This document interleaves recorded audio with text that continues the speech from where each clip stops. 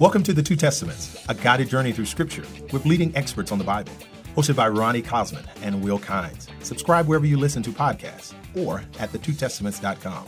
Follow us on Twitter at @2testaments or ask questions in our Facebook group. Welcome to The Two Testaments, a guided journey through Scripture. I'm Ronnie Cosman. And I'm Will Kynes. And in this episode, I'd like to introduce you to Will Kynes, my co-host, and the one who has really organized our tour through the book of Job. Will is my colleague here at Samford University in the Department of Biblical and Religious Studies, where he is associate professor, and his research and teaching and writing focus especially on wisdom and suffering in the Bible, and especially in the book of Job. Will has written a number of important articles and books. Will's first book was called My Psalm Has Turned into Weeping. And the subtitle tells us that it's about Job's dialogue with the Psalms, which indicates, Will's real interest in Job, but also in how Job fits with the rest of the Bible. And he's currently also working on a theology of the book of Job with Cambridge Press. He recently just came out with this book, the Oxford Handbook of Wisdom in the Bible. Yes. Which has a beautiful cover, as you can see. And all of Will's books have really beautiful covers. This one is his most recent book, but the Oxford Handbook is really helpful if you're interested in getting a little more knowledge, a little more background knowledge on what's going on in scholarship on wisdom in the Bible. It has essays from a number of different scholars on different books of the Bible and different topics that have to do with wisdom. But Will's most recent book is this book, An Obituary for Wisdom Literature, The Birth, Death, and Intertextual Reintegration of a Biblical Corpus, which came out in 2019 with Oxford University Press. And this book has made quite a splash because Will is, let's say, threatening the scholarly consensus on the category, the genre category of wisdom literature. And we may talk a little bit about that. In this episode. But beyond all that, Will is as I've learned, a really gifted communicator. He's able to take really complicated ideas and to simplify them for students, for those who have little to no background information in the topic. And Will also has a real literary and poetic imagination and eye, perhaps because you did an undergraduate degree in English. Yes, I did, yeah. You see that even in the title of his book, An Obituary for Wisdom Literature. Will, since you've spent a good time writing and thinking about wisdom in the book of Job, what first drew you to the book? Yeah, so after I graduated from college, I moved to Kenya. And I was actually working in a church there and doing some work with street children. And while I was in Kenya, I got as sick as I have ever been. So I had strep throat that made it hard for me to breathe. And I had gastritis, which made it hard for me to eat. And the combination of two different illnesses at once just totally floored me. So there was a point where it was as bad as it got. I couldn't even leave the house. And so I spent a week alone in this apartment that some people let me borrow so that I could get away from where I had some roommates I was living with. And I decided, I felt a little bit, I think, like the character in the book of Job. I mean, here I was trying to do these good things, and yet I was suffering in this terrible way. And so I decided to read through the book of Job. And I'm sure that I had read it before, but I hadn't had the life experience for it to actually connect with me. Mm-hmm. And for the first time, I was just completely bowled over by what I encountered there, because you read Job, it's really not anything like what you would expect a book in the Bible on suffering to be like. You've got this guy who, yes, his initial response seems pious and all, but then he just starts going after God. And then God's response to Job, it's not the kind of warm and fuzzy response that we might think. I mean, God comes right back at him. And so I was just fascinated by this book and how that could be what the Bible says about suffering. And so ever since then, I've just continued to explore the kinds of questions that the book raises and the unexpected answers that it gives to them, which led to me doing my PhD on Job and the Psalms at Cambridge, supervised by Catherine Dell, and has led to, other writing and thinking about the book and teaching classes on it here at Samford since. Yeah, one of the reasons why I'm excited about co-hosting the podcast with you is because we both have a real keen interest in the literary and theological significance and the themes in the Bible, really. Yeah. Now, what about other introductory issues, Will, that we often encounter when we read a commentary, right? We're kind of creating an audio library of commentaries on books of the Bible. Yeah. And usually you open up a commentary and in the beginning you'll have a section on the author of the book or the date of the book or the setting of the book. Can you tell us anything about those for the book of Job? Honestly, Ronnie, when it comes to Job, I can't tell you a whole lot.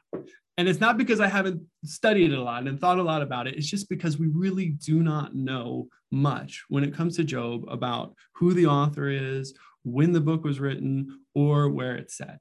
David Klein's one of the leading Job scholars out there. It's this 3-volume commentary on Job. He says, this is one of my favorite lines in all of biblical scholarship. He says, of Job's author or date of composition, I frankly know nothing. And my speculations are not likely to be worth more than the many guesses that already exist. So there you go. I mean, if David Klein can't figure it out, who can?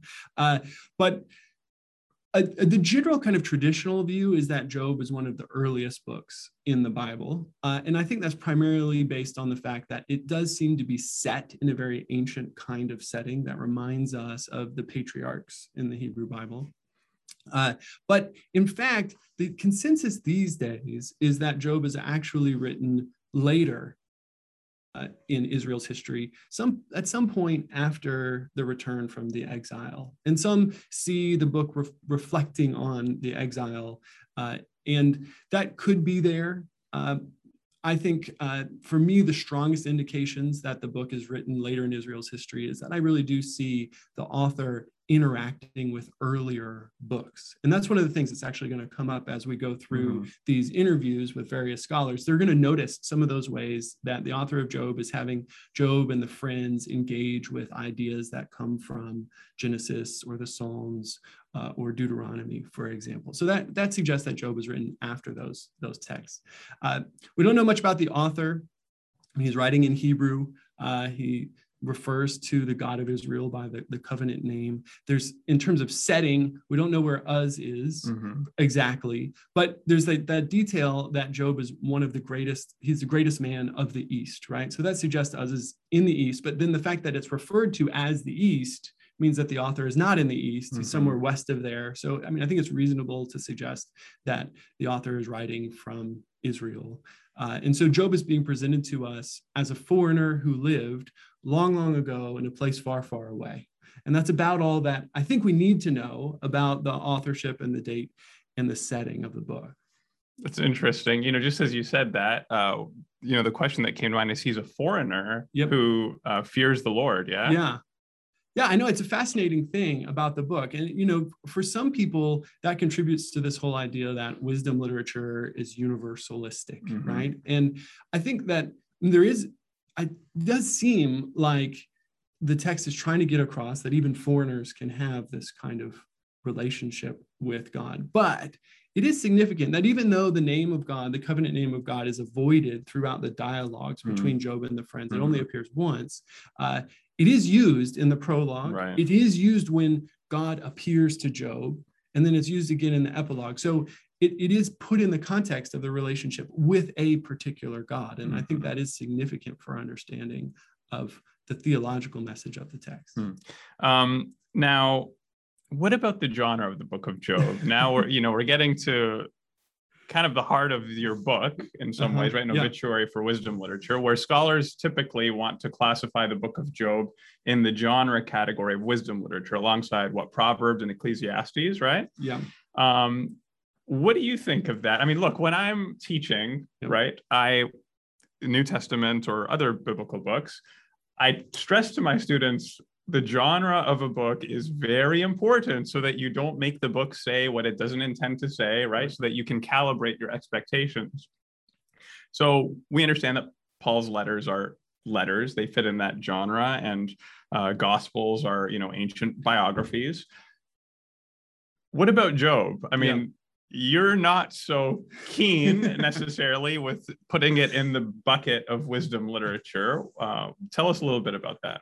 Yeah, so just like you said, we have this kind of tendency within biblical interpretation, and I don't think it's restricted to strict biblical scholarship. Sure. I think you see it wherever people are interpreting the Bible, that they think, well, if I can identify the genre of the text, then that's going to answer a lot of questions for me about what it means. Mm-hmm. And it's true that genre does shape our expectations, but that power of genre is also a great danger, because if we misidentify the genre of a text, then we're going to have the wrong expectations when we come to it. And that's my concern with the wisdom literature category, is that it's, you can read my book if you want to know all of the details, but it only emerged in the 19th century, and it seems to impose on the text a lot of kind of post-Enlightenment ideals about what a text should be about. Like, we mentioned the universalism, but also individualism and secularism and rationalism. And the basic problem when it comes to Job is it makes Job into this philosophical treatise, which there are certainly important philosophical questions that the book raises that we should wrestle with. But Job is very much more existential. I mean, I talked about my own personal experience reading Job in a kind of existential crisis that I had. And Job is also facing an existential crisis. And what he's really dealing with is, how am I going to respond to suffering? But more than that, how am I going to respond to God in the midst of suffering? And how will God respond to me? I mean, so it's a relational thing here.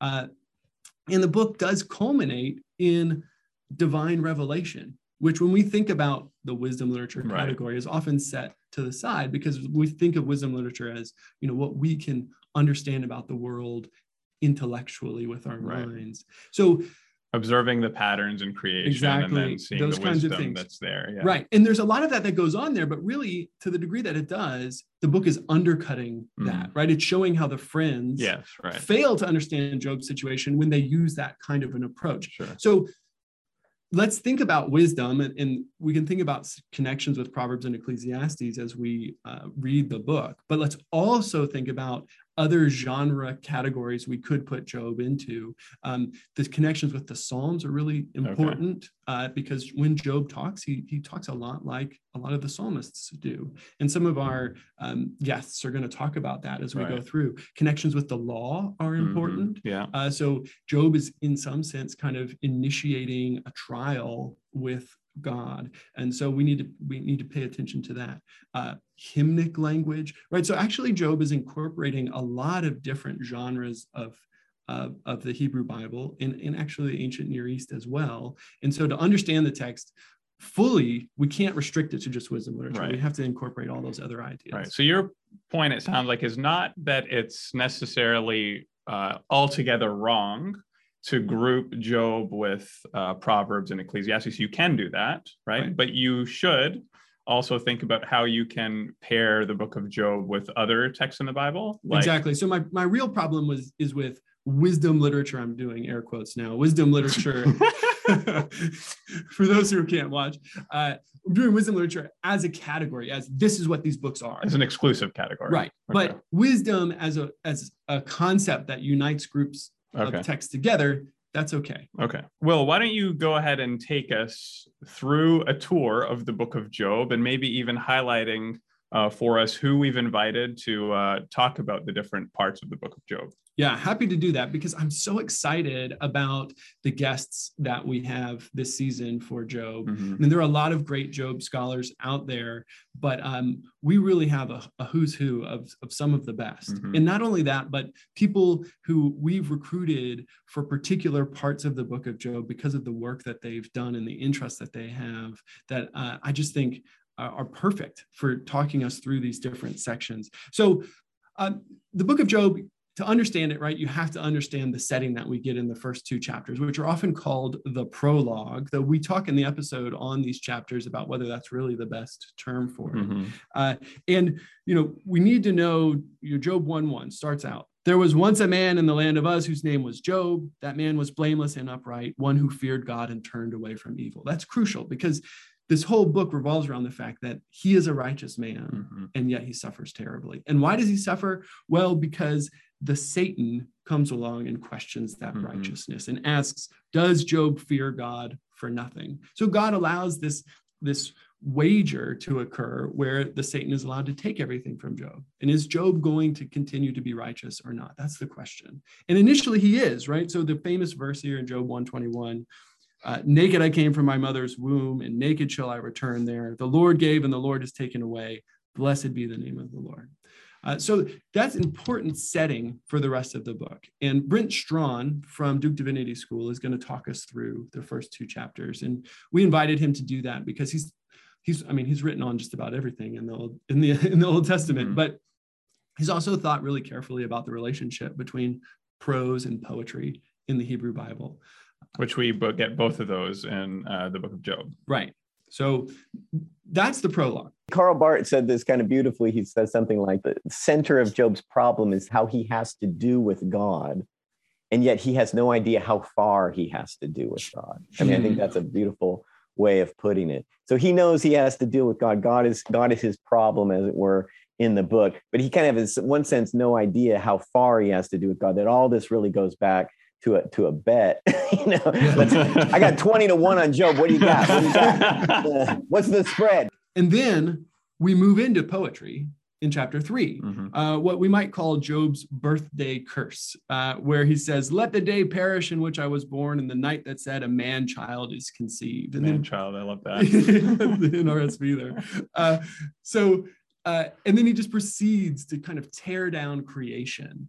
And so Jeff Leonard, our colleague here at Samford, he's just recently published a book called Creation Rediscovered, thinking about creation stories in the Old Testament. And he's also written a great article in the Journal for the Study of the Old Testament on Job 3. So we asked him to come in and talk about that. And so chapter 3 is the text that will finally turn the narrative of the book. And the friends have been more than happy to see Job suffer in silence. They are not going to like it one bit when he begins to lament in chapter 3. And that's going to provoke 30 chapters of dialogue. And honestly, it's what eventually will provoke the divine response, beginning in chapter 38. We move on from that curse to Job's friends' response to the curse of the day of his birth. And so Job has these 3 friends that show up at the end of the prologue. And initially, the friends address Job very respectfully. So Job 4:4-5, your words have supported those who were stumbling, and you have made firm the feeble knees. But now it has come to you, and you are impatient. It touches you, and you are dismayed.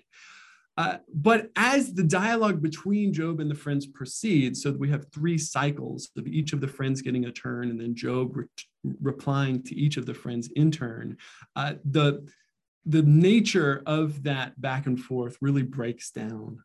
And so by the end, Eliphaz, that same friend who had addressed Job so respectfully at the beginning, says, is not your wickedness great? There is no end to your iniquities, right? So something has fallen apart here. And Patricia Vesely from Memphis Theological Seminary, she's written an excellent book called Friendship and Virtue Ethics in the Book of Job. So she's going to walk us through how friendship contributes to the nature of this dialogue in the book. And that same opening speech in chapter 6 to the friends is, you see a horror and you flee in fright. The friends are so afraid of his situation. They don't want to change their worldviews. So he needs courage. He needs hesed or loyalty. He needs an advocate to be there with him, to come into his space and not just kind of smooth out the intellectual bumps in this broken worldview.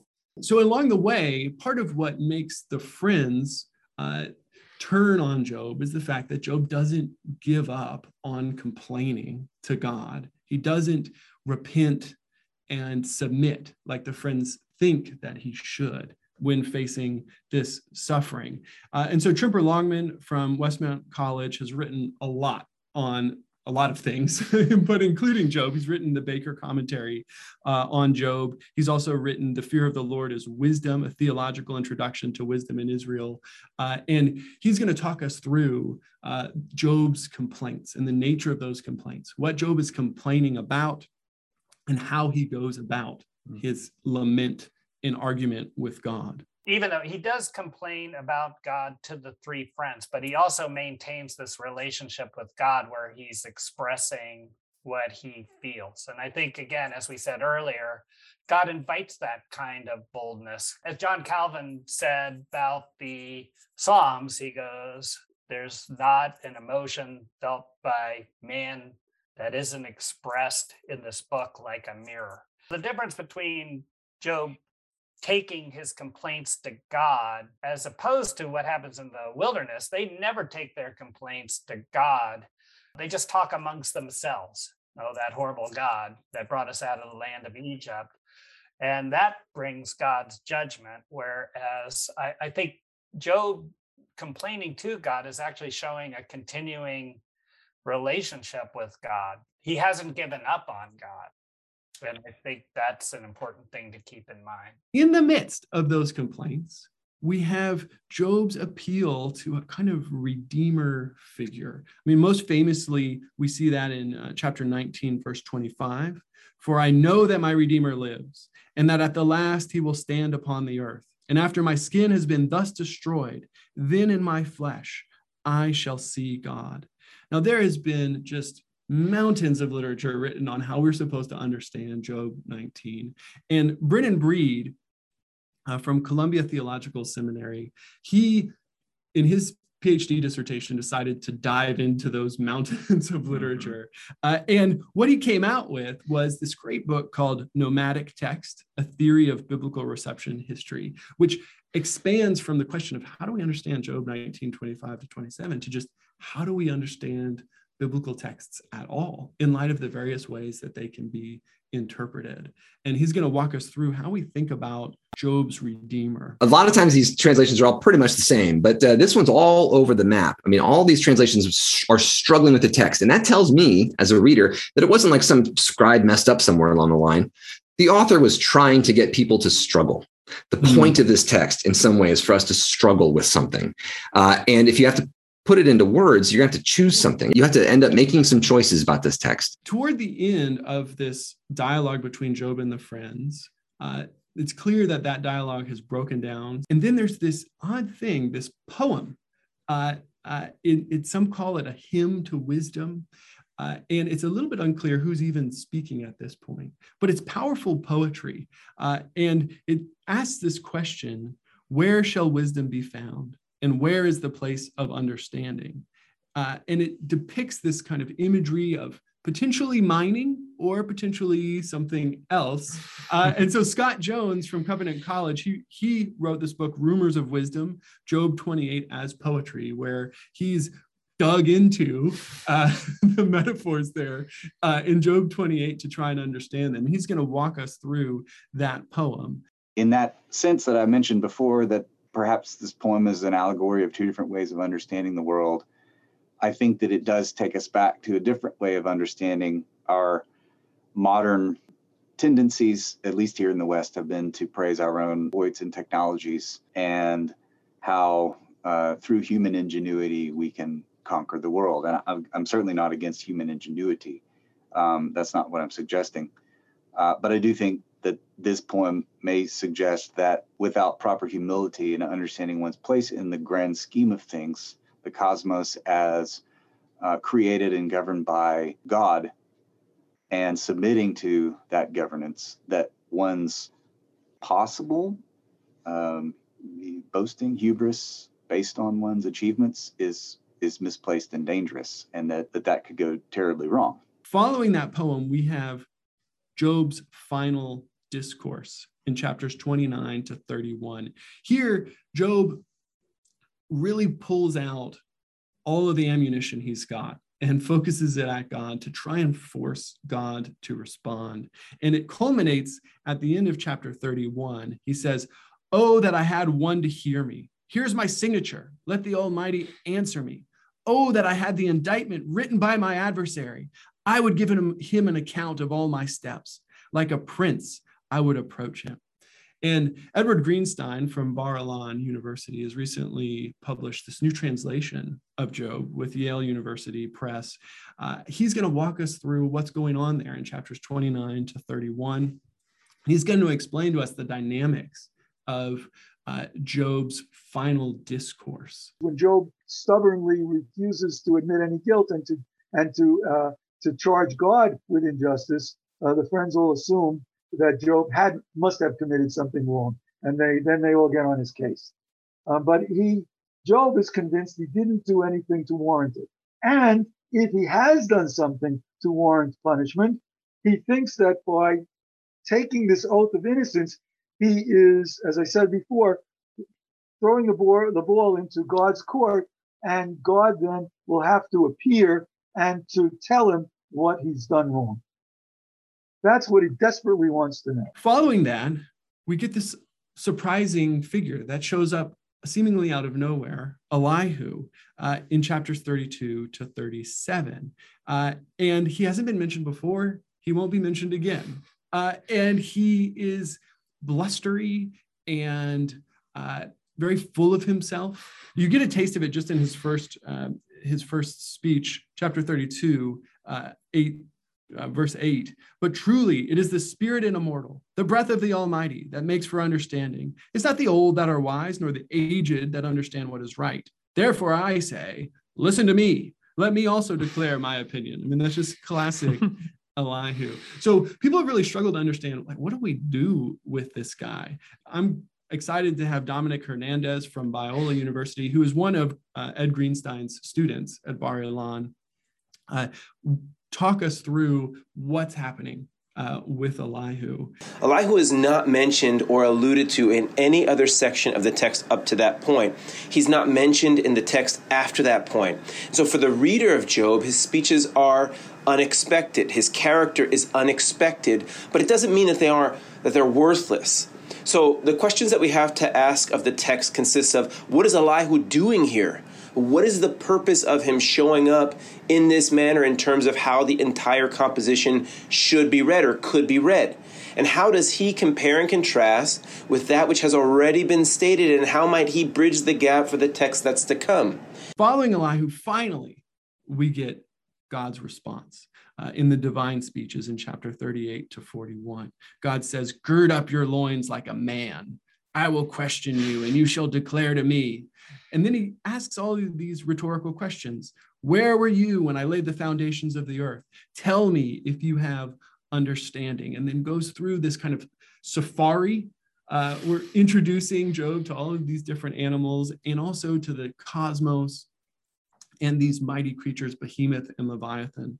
And Bill Brown from Columbia Theological Seminary is just one of those biblical scholars you can tell loves this particular text. In his book, Wisdom's Wonder, he dives deeply into it. And so I'm excited to share with you his thoughts on the divine speeches.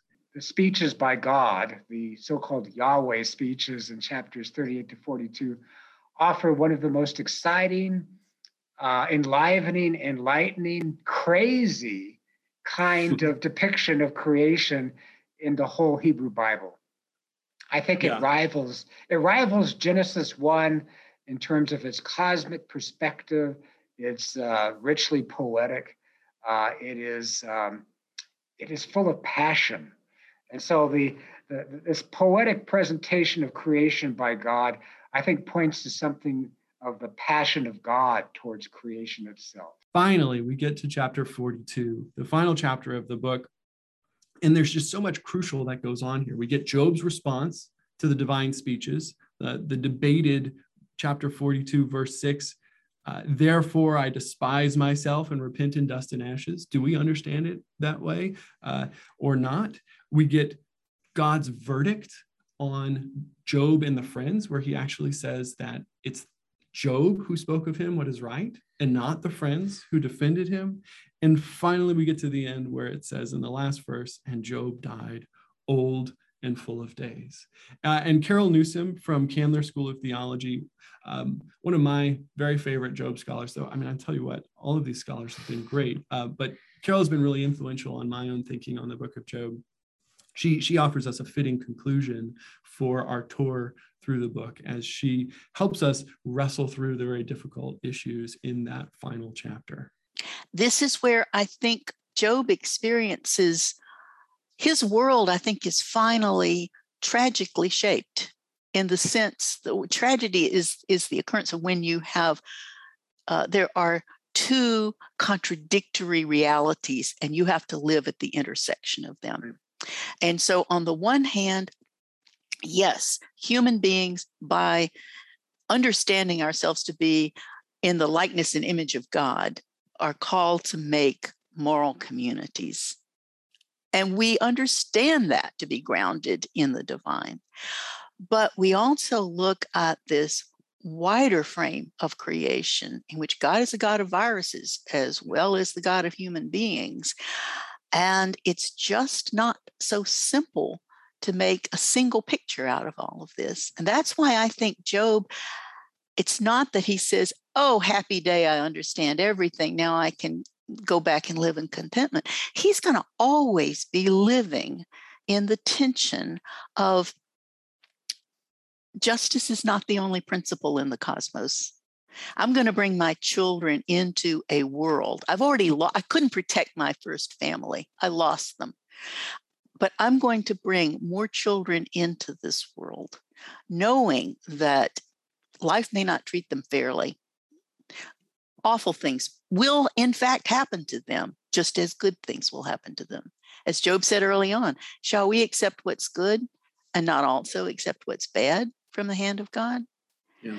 And so I think it's living in that tension that this contradiction is trying to direct us back to. Now, Will, what for you is the most difficult thing about the book of Job? Yeah, so for me, the biggest challenge for Job is how you fit all the pieces together. So there are ways in which you can put some of the pieces together and the whole book makes perfect sense. But you're always leaving something out, right? And so it's like trying to, like, I don't know, grab something, one of those like squishy balls where there's always a little bit of that like goes between your fingers that you can't quite capture. So, if you understand Job as repenting at the end, then what do you do with the following verse where God says that he has spoken of him what is right? But if you say, well, then Job has spoken of God what is right, what do you do with the fact that Job says some things about God that sure don't seem right? God is not just and is not righteous. Right. And so that's really challenging. And it's one of the reasons why you have to work your way through the whole book if you want to understand it. You can't just pick and choose because everything is related to everything else.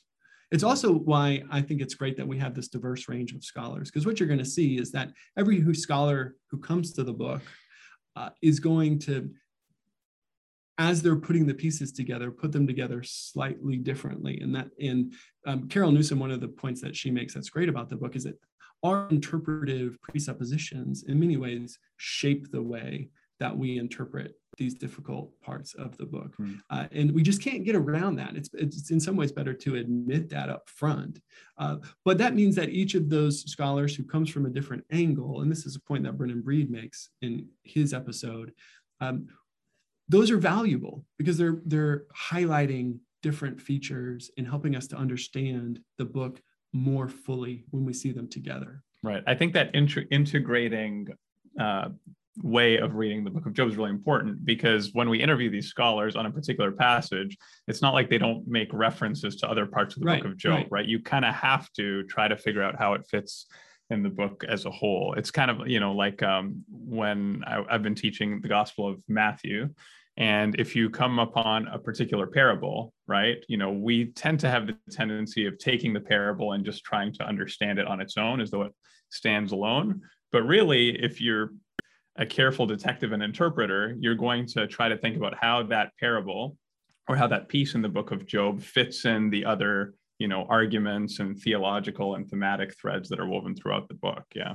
Right. And that's why, even though we're bringing in these guests to talk about a specific part of the book, one of the first questions we always ask them is, how do you see this part fitting into the book as a whole? Great. Now, drawing on the genre that biblical scholars, and this is a question that, by the way, that we ask each one of our guests, right? Yep. We ask them to blurb about something. So now I'm going to put it to you, and you can basically kick us all off. Drawing on the genre that we as biblical scholars seem to have perfected, which is the genre of the blurb. You know, when you look at the back of, oh my goodness, your book has no blurbs on it. What is No, going Oxford on did there? not want to do blurbs. Okay, well, many books publishers like to put blurbs on the back of the book because it kind of, you know, gives a who's who who's endorsing this book, right? So why don't you kick us off by giving us a blurb? It doesn't have to be of a book. It could be of a new hobby you've picked up or a tool that you've recently acquired at the Home Depot or something. Give us a blurb about that thing so that when someone hears, oh, Dr. Will Kynes made a blurb about that, I've got to have it. What is that thing? All right. I'm going to give you two. Okay. So the first is a book, and I'm going to try and do this in the genre of the blurb because, you know, I love genre. Yes. So let's see how this works. You love genre, right? I do. Okay. All right. So for the poignant expression of the joy and sorrow of human experience in story form, few can compare with the greats of Russian literature, such as Turgenev, Chekhov, and Tolstoy. But for insightful reading of those stories, which conveys how they express the very essence of life, George Saunders is unmatched. In A Swim in a Pond in the Rain, Saunders teaches readers how to improve their reading and teachers how to improve their teaching. And with the help of these Russian giants, humans, how to improve their humanity. A must read. Wow. Very nice. Yeah, well, thank you. I feel like, you know, this could be improved though. Oh, yeah. Yeah, because when Russian literature, I mean, to exclude Dostoevsky. That's true. Though he's focusing on short stories. So I think that's why Dostoevsky doesn't make it. But Dostoevsky is my personal favorite, actually. All right. Yeah. Okay. Fair enough. You got another one for us, right? Yeah. So the other one is I have for a long time struggled with back issues and in fact recently struggled with them in a more intense way, maybe related to this podcast. And so one of my friends let me borrow his massage gun. And let me tell you, it has been a revelation. So I'm going out to try and buy my own. But let me tell you, they're really expensive. They're like $350 for the high-end ones. But one that my friend let me borrow was $100, and it's just about as good as the big deal ones. Okay. So my real blurb is don't spend the big money. Okay. But just, you know, get one of the ones that's well reviewed on Amazon, and I think you're gonna be fine. Do you want to tell us which one that is? Well, I haven't figured out which one. Okay. I'm still sorting that out. That's the problem with not getting the big brand name is then you've got to figure out which one is actually reliable or not. But maybe I can update later. Okay, sure. That would be great. Great. Check out our social media and I'll fill you in. Yeah, well, people will be wondering why we have massage guns on our Twitter or Facebook feed. Well, thanks, Will, for taking us on that brief highlighted tour in our season through Job. And for you, our listeners, thanks for tuning in. And if you'd like to learn more about our schedule and the guides that we have who are leading us through the book of Job, you can visit our website at thetwotestaments.com. There you can subscribe so you get all the latest updates. You can also follow us on Twitter, and you can join our Facebook group. Until next time, take care. The Two Testaments is produced with the support of Samford University, where Ronnie Cosman and Will Kynes are professors in the Department of Biblical and Religious Studies. Thanks to Joe Zellner, Jody McFarland, and the team in the Faculty Success Center, and our student assistants, Carson Knopf, Jake Maddox, Harrison Pike, and Gracie Plump, for their help with production, editing, and promotion.